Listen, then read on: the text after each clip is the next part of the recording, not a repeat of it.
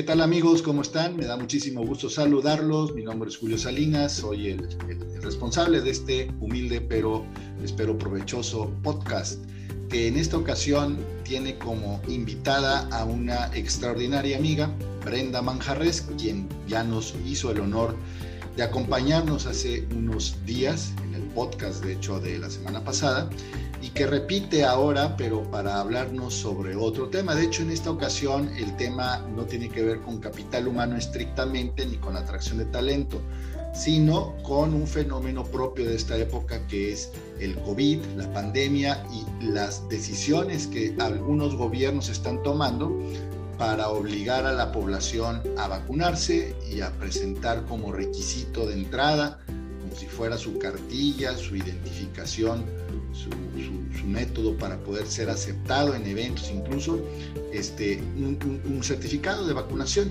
Entonces, la intención de este programa es compartir con ustedes lo que opina Brenda. Me parece muy relevante su postura, la ha estado construyendo a lo largo de esta pandemia, ha estado muy al tanto de lo que ha ocurrido y vamos a conversar con ella para pues ir construyendo un criterio, para ir entendiendo el alcance de estas decisiones y lo que puede implicar para todos. Brenda, ¿cómo estás? Muy buenas tardes. Buenas tardes, pues feliz de estar otra vez de invitada contigo. Tú sabes que a mí me encanta participar contigo en cualquier tipo de proyecto y como dices tú, pues ahorita un tema de mucha relevancia es el COVID.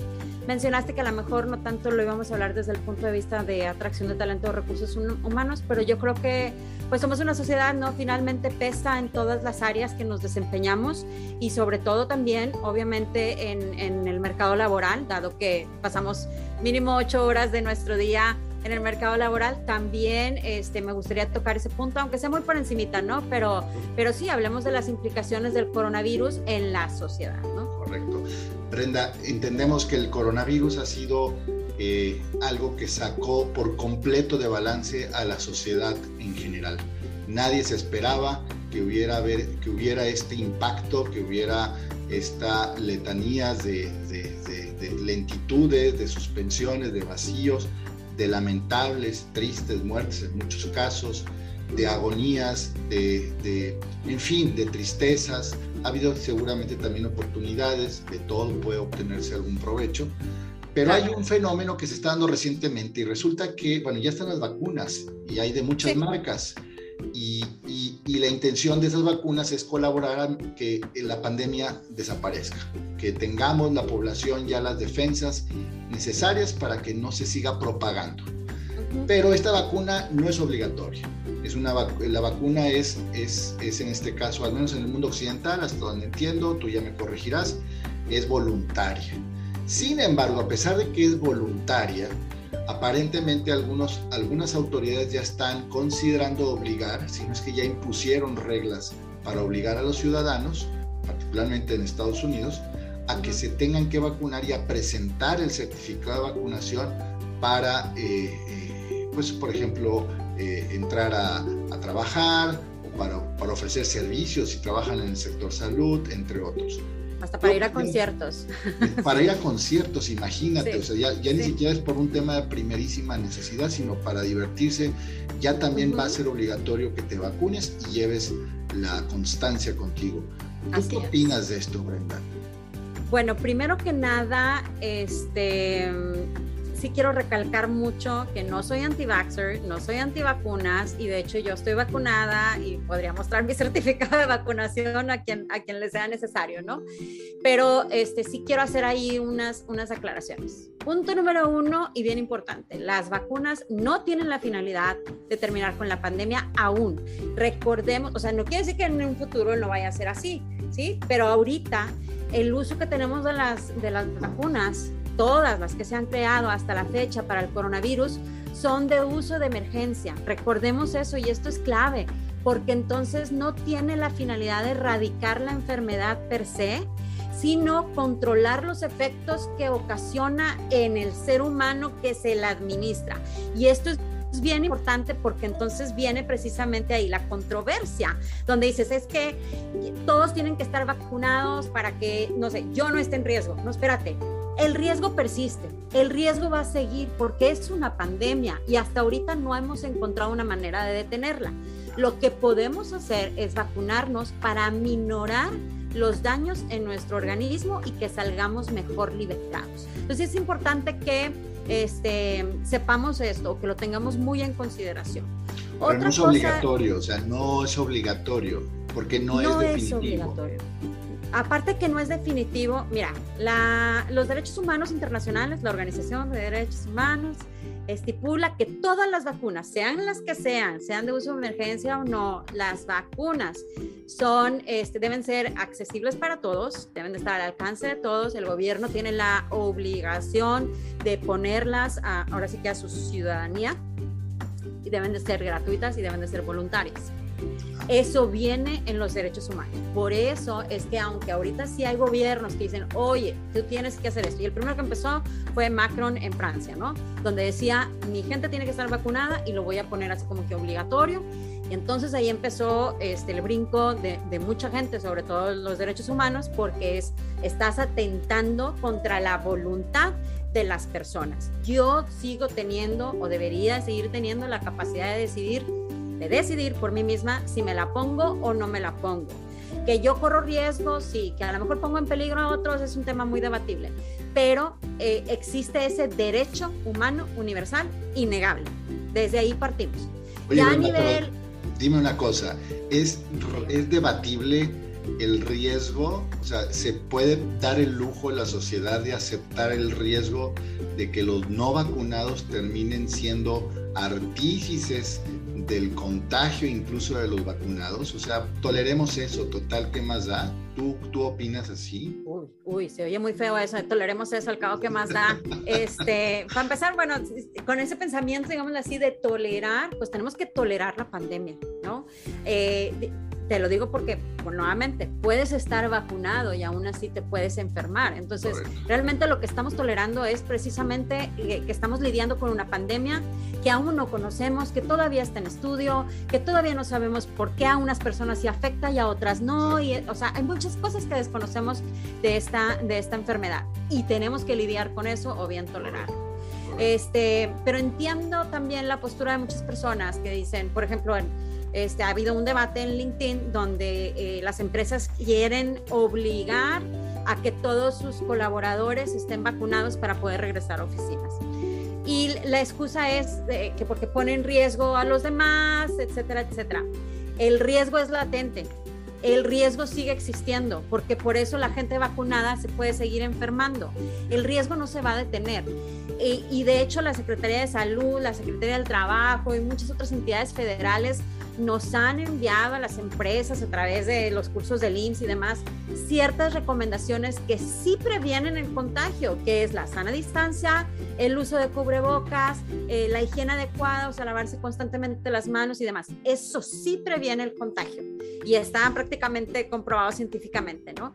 La vacuna no previene el contagio, previene la gravedad de los síntomas, ¿sí? Ahora bien, tú puedes decir, en un grupo de 5 personas, que 5 personas, de esas 5 personas, 4 están vacunadas y una no.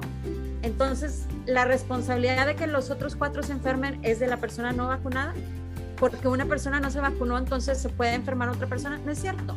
Pueden estar los 5 vacunados y sigue teniendo el mismo riesgo de contagio cualquiera, ¿no? Entonces, no es como que vamos a echarle la culpa a los no vacunados de que el riesgo sea latente o de que por culpa de ellos se está mutando. Es al revés.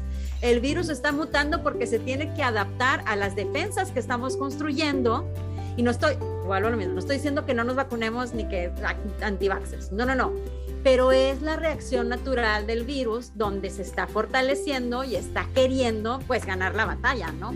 Eventualmente le vamos a ganar la batalla a nosotros. Pero mientras tanto, no olvidemos que básicamente estamos experimentando con las vacunas. Y entonces puede haber gente que diga, ¿sabes qué? Yo no quiero que experimenten conmigo. Yo quiero la vacuna cuando ya sea definitiva y me la juego. Y hay mucha gente que se la juega y dice, yo así. Hay gente también, Julio, que ha presentado en anteriores ocasiones una reacción adversa a las vacunas. Hay gente que dice, oye, yo me vacuné contra la influenza y me pasó esto y desde entonces ya no me pongo vacunas. O conozco personas que, oye, le puse una vacuna a mi hija cuando era chiquita y desde entonces tiene esta consecuencia, ¿no? Entonces, incluso el Diario Oficial de la Federación, fíjate, cuando publicó que las vacunas ya estaban disponibles para los mexicanos, puso ahí una excepción donde las personas que sean o que tengan reacciones a tal sustancia no deben de aplicarse la vacuna y no sé qué, bla, bla, bla. O sea, si el mismo Diario Oficial de la Federación lo maneja, de que hay excepciones, si los mismos doctores dicen sí puede haber excepciones, sí puede haber reacciones adversas, sí sabemos de gente que le ha ocasionado una trombosis, una cierta vacuna o lo que sea, oye, pues tengo derecho a decidir si me la pongo o no me la pongo, ¿no? Si me muero del virus o me muero de la vacuna, de perdido, ¿no? O sea, está bien interesante lo que dices, porque entonces ahora me voy a poner del otro lado. Así como la pandemia y las indicaciones de los expertos han no criminalizado, pero sí han prohibido ciertas prácticas sociales, como es el abrazo, la cercanía, en tanto no se resuelve este problema. O sea, no es que sean ilegales, claro, indebidas, sino pues ahorita eso es para... No es recomendable. No es recomendable. Pero curiosamente ahorita se me viene a la mente cómo a veces se crean percepciones de criminalizadoras de ciertos comportamientos, a veces tontamente para buscar un bien. O sea, vamos a criminalizar este comportamiento para que motivemos a la gente a que se comporte de otra forma. Dicho claro, de forma sencilla, ¿tú consideras que esta criminalización de los no vacunados, a quienes se les atribuye tácitamente una responsabilidad, que en este caso está completamente fuera de proporción, por lo que nos has explicado, pudiese tener una base deliberada, intencional, de bueno, la única forma de manipular a la gente para que se encarrilen y sigan las indicaciones es sometamos a juicio a los que no se quieran someter, a los que no quieran respetar ese reglamento, y en este caso a los que no se vacunen y aparte lo defiendan públicamente, señalémoslos públicamente por ser los causantes probables de un problema de contagios posterior. ¿Tú qué opinas? Es una respuesta muy amplia y espero no pasarme en el tiempo mucho, ¿no? Pero sí, a lo mejor la palabra no es tanto criminalizar, pero como dices tú, sí hay un señalamiento, sí hay hasta una discriminación.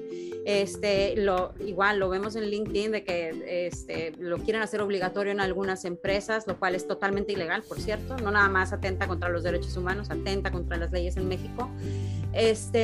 Pero entiendo que, como dices tú, pues vamos a señalar a los que piensan diferente a mí, ¿no? O sea, hasta eso es diferente a mí. A lo mejor no tengo ni siquiera el fundamento científico, legal, ni nada para decir que la gente se tiene que vacunar, pero yo opino que todos nos tenemos que vacunar y entonces todos nos vamos a vacunar. Y es algo que está tomando mucha fuerza en muchos lugares, sobre todo, curiosamente, por ejemplo, en Estados Unidos. En Estados Unidos no va ni la mitad de la población vacunada, que son 130 millones, no, ¿cuántos son? 250 millones de personas, no me acuerdo. Pero la mitad de la población no está vacunada. ¿Por qué? Porque la gente no cree en las vacunas, por mil cosas. Entonces, lo que se está haciendo es incentivar, como dices tú, a que la gente se vacune.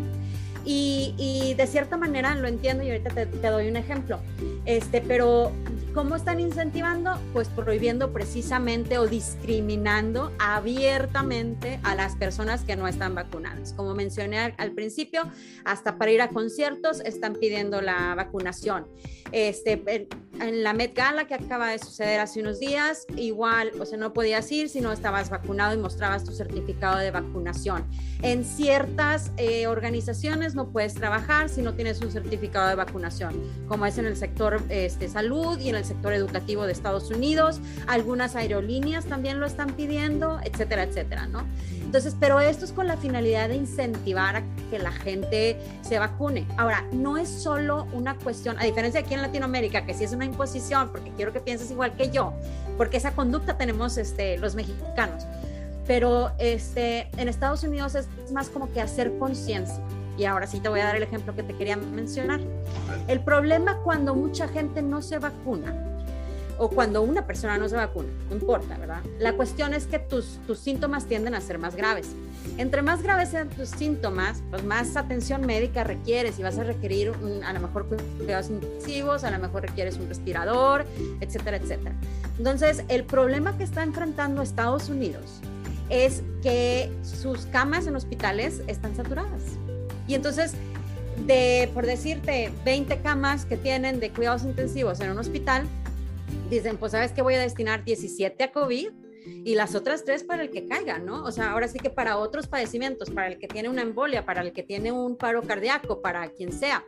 Y hace unos cuantos días, lo acabo de ver antier en Facebook precisamente, falleció una persona porque le dio, no sé qué, cardiopatía, algo en el corazón, necesitaba ayuda médica inmediata y 3 estados alrededor suyo, 3 estados, no había ni una sola cama disponible para salvar a esta persona y falleció. No falleció de COVID, pero falleció a causa de que muchas personas en Estados Unidos no están vacunadas de COVID y están ocupando camas. Entonces, una protesta que hay también en Estados Unidos hacia la gente que no se vacuna es esa. Ok, no te vacunes, estás en tu libertad y ya ves que allá la libertad es el lema para todo y la bandera para todo, ¿no?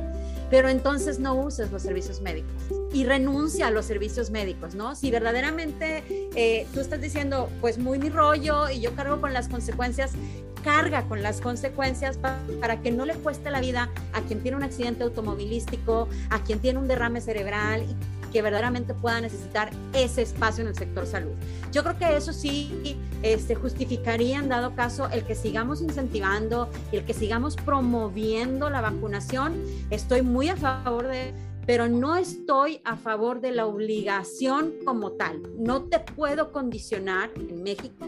No se debería condicionar un empleo o lo que sea a que tengas una vacunación, y menos considerando que nosotros no tenemos el acceso como en Estados Unidos. En Estados Unidos te levantas, vas a una farmacia, a cualquier farmacia, y ahí hay vacunas esperándote. Para nosotros es, deja que lleguen a mi ciudad, deja que lleguen a mi edad, a mi rango de edad, y que lleguen a mi apellido y no sé qué, y no tienes opciones siquiera, o sea, es la que te toque. En Estados Unidos sí puedes elegir algunas marcas, ¿verdad? No todas.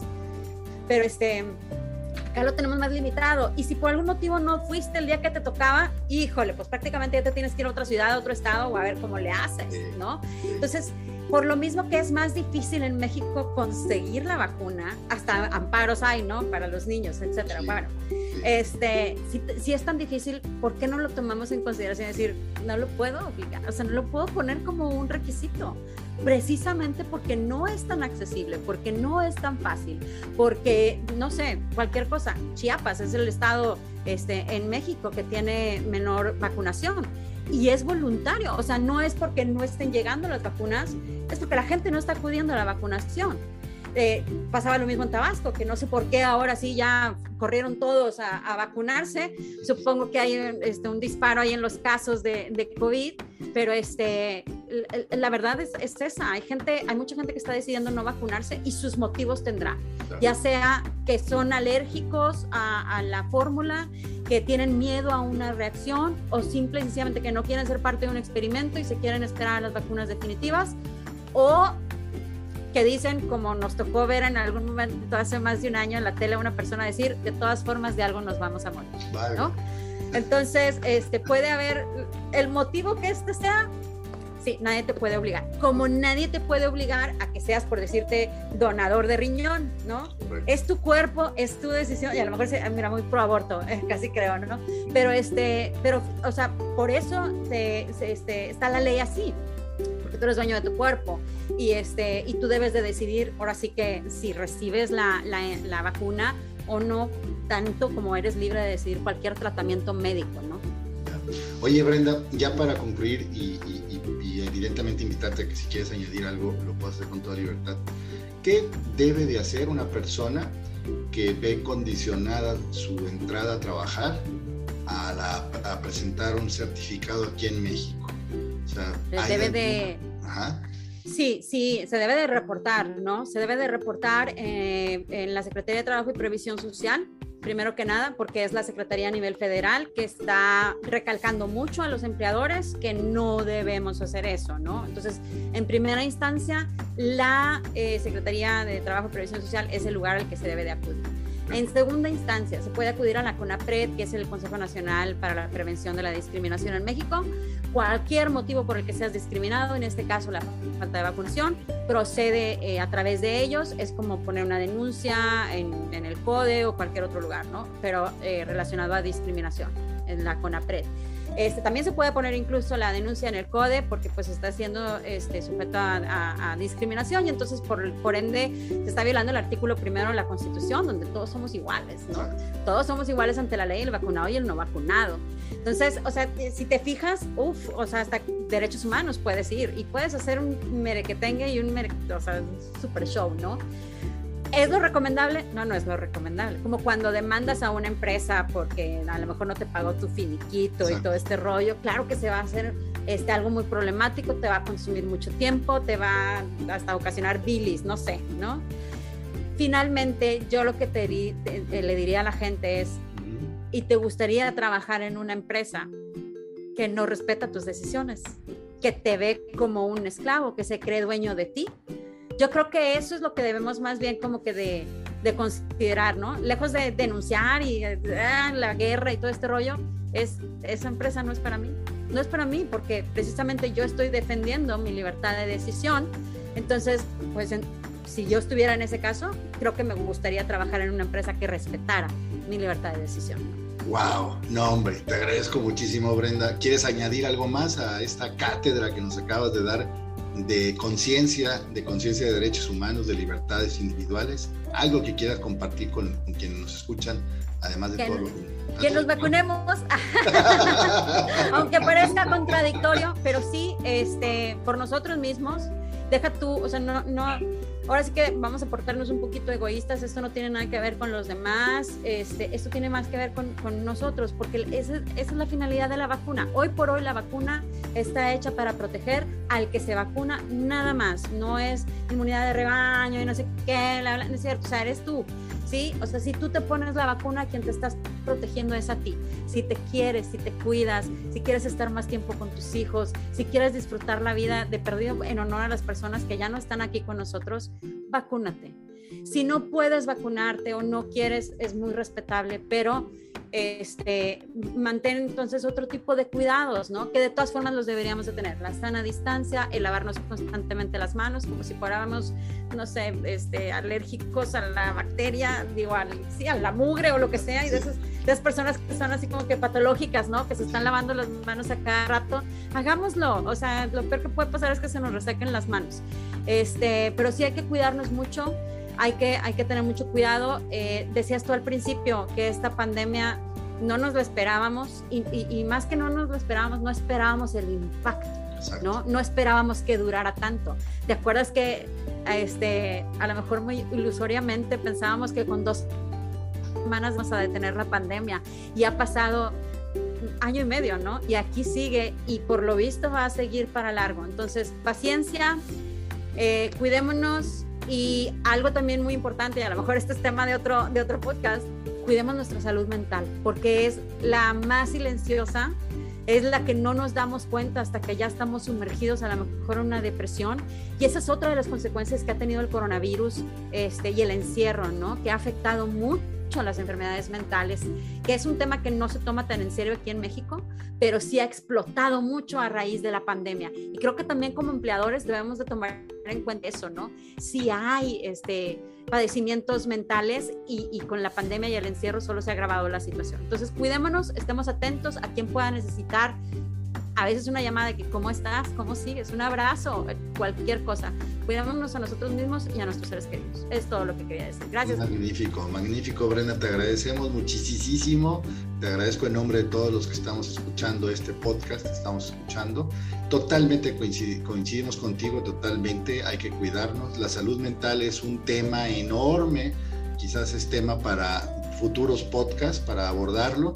La violencia que se está dando en los hogares, la violencia que se está dando hacia las mismas personas, el alcoholismo, la drogadicción, pero por lo pronto el tema de hoy es un tema interesante, es un tema no exento de cierta polémica, Nos encantaría saber qué opinan quienes nos están escuchando, si pueden compartirnos sus comentarios, sus ideas, o si conocen a alguien que ha pasado por algo parecido a lo que hemos descrito o que ha descrito Brenda en este podcast. Compártanle este podcast o envíennos un mensaje para nosotros pues platicar con ella, ¿no? Conocer su claro. situación. Le hablamos y lo convencemos de que se vacune. Pues la convencemos de que se vacune. Sí, lo convencemos de que se vacune, para decir por las buenas, ¿no? Eso. Muchas gracias, Julio. Gracias por la invitación nuevamente, ha sido todo un placer y pues estamos en contacto. Un fuerte abrazo y gracias a todos los que nos escuchan. Muy buen día. Buen día.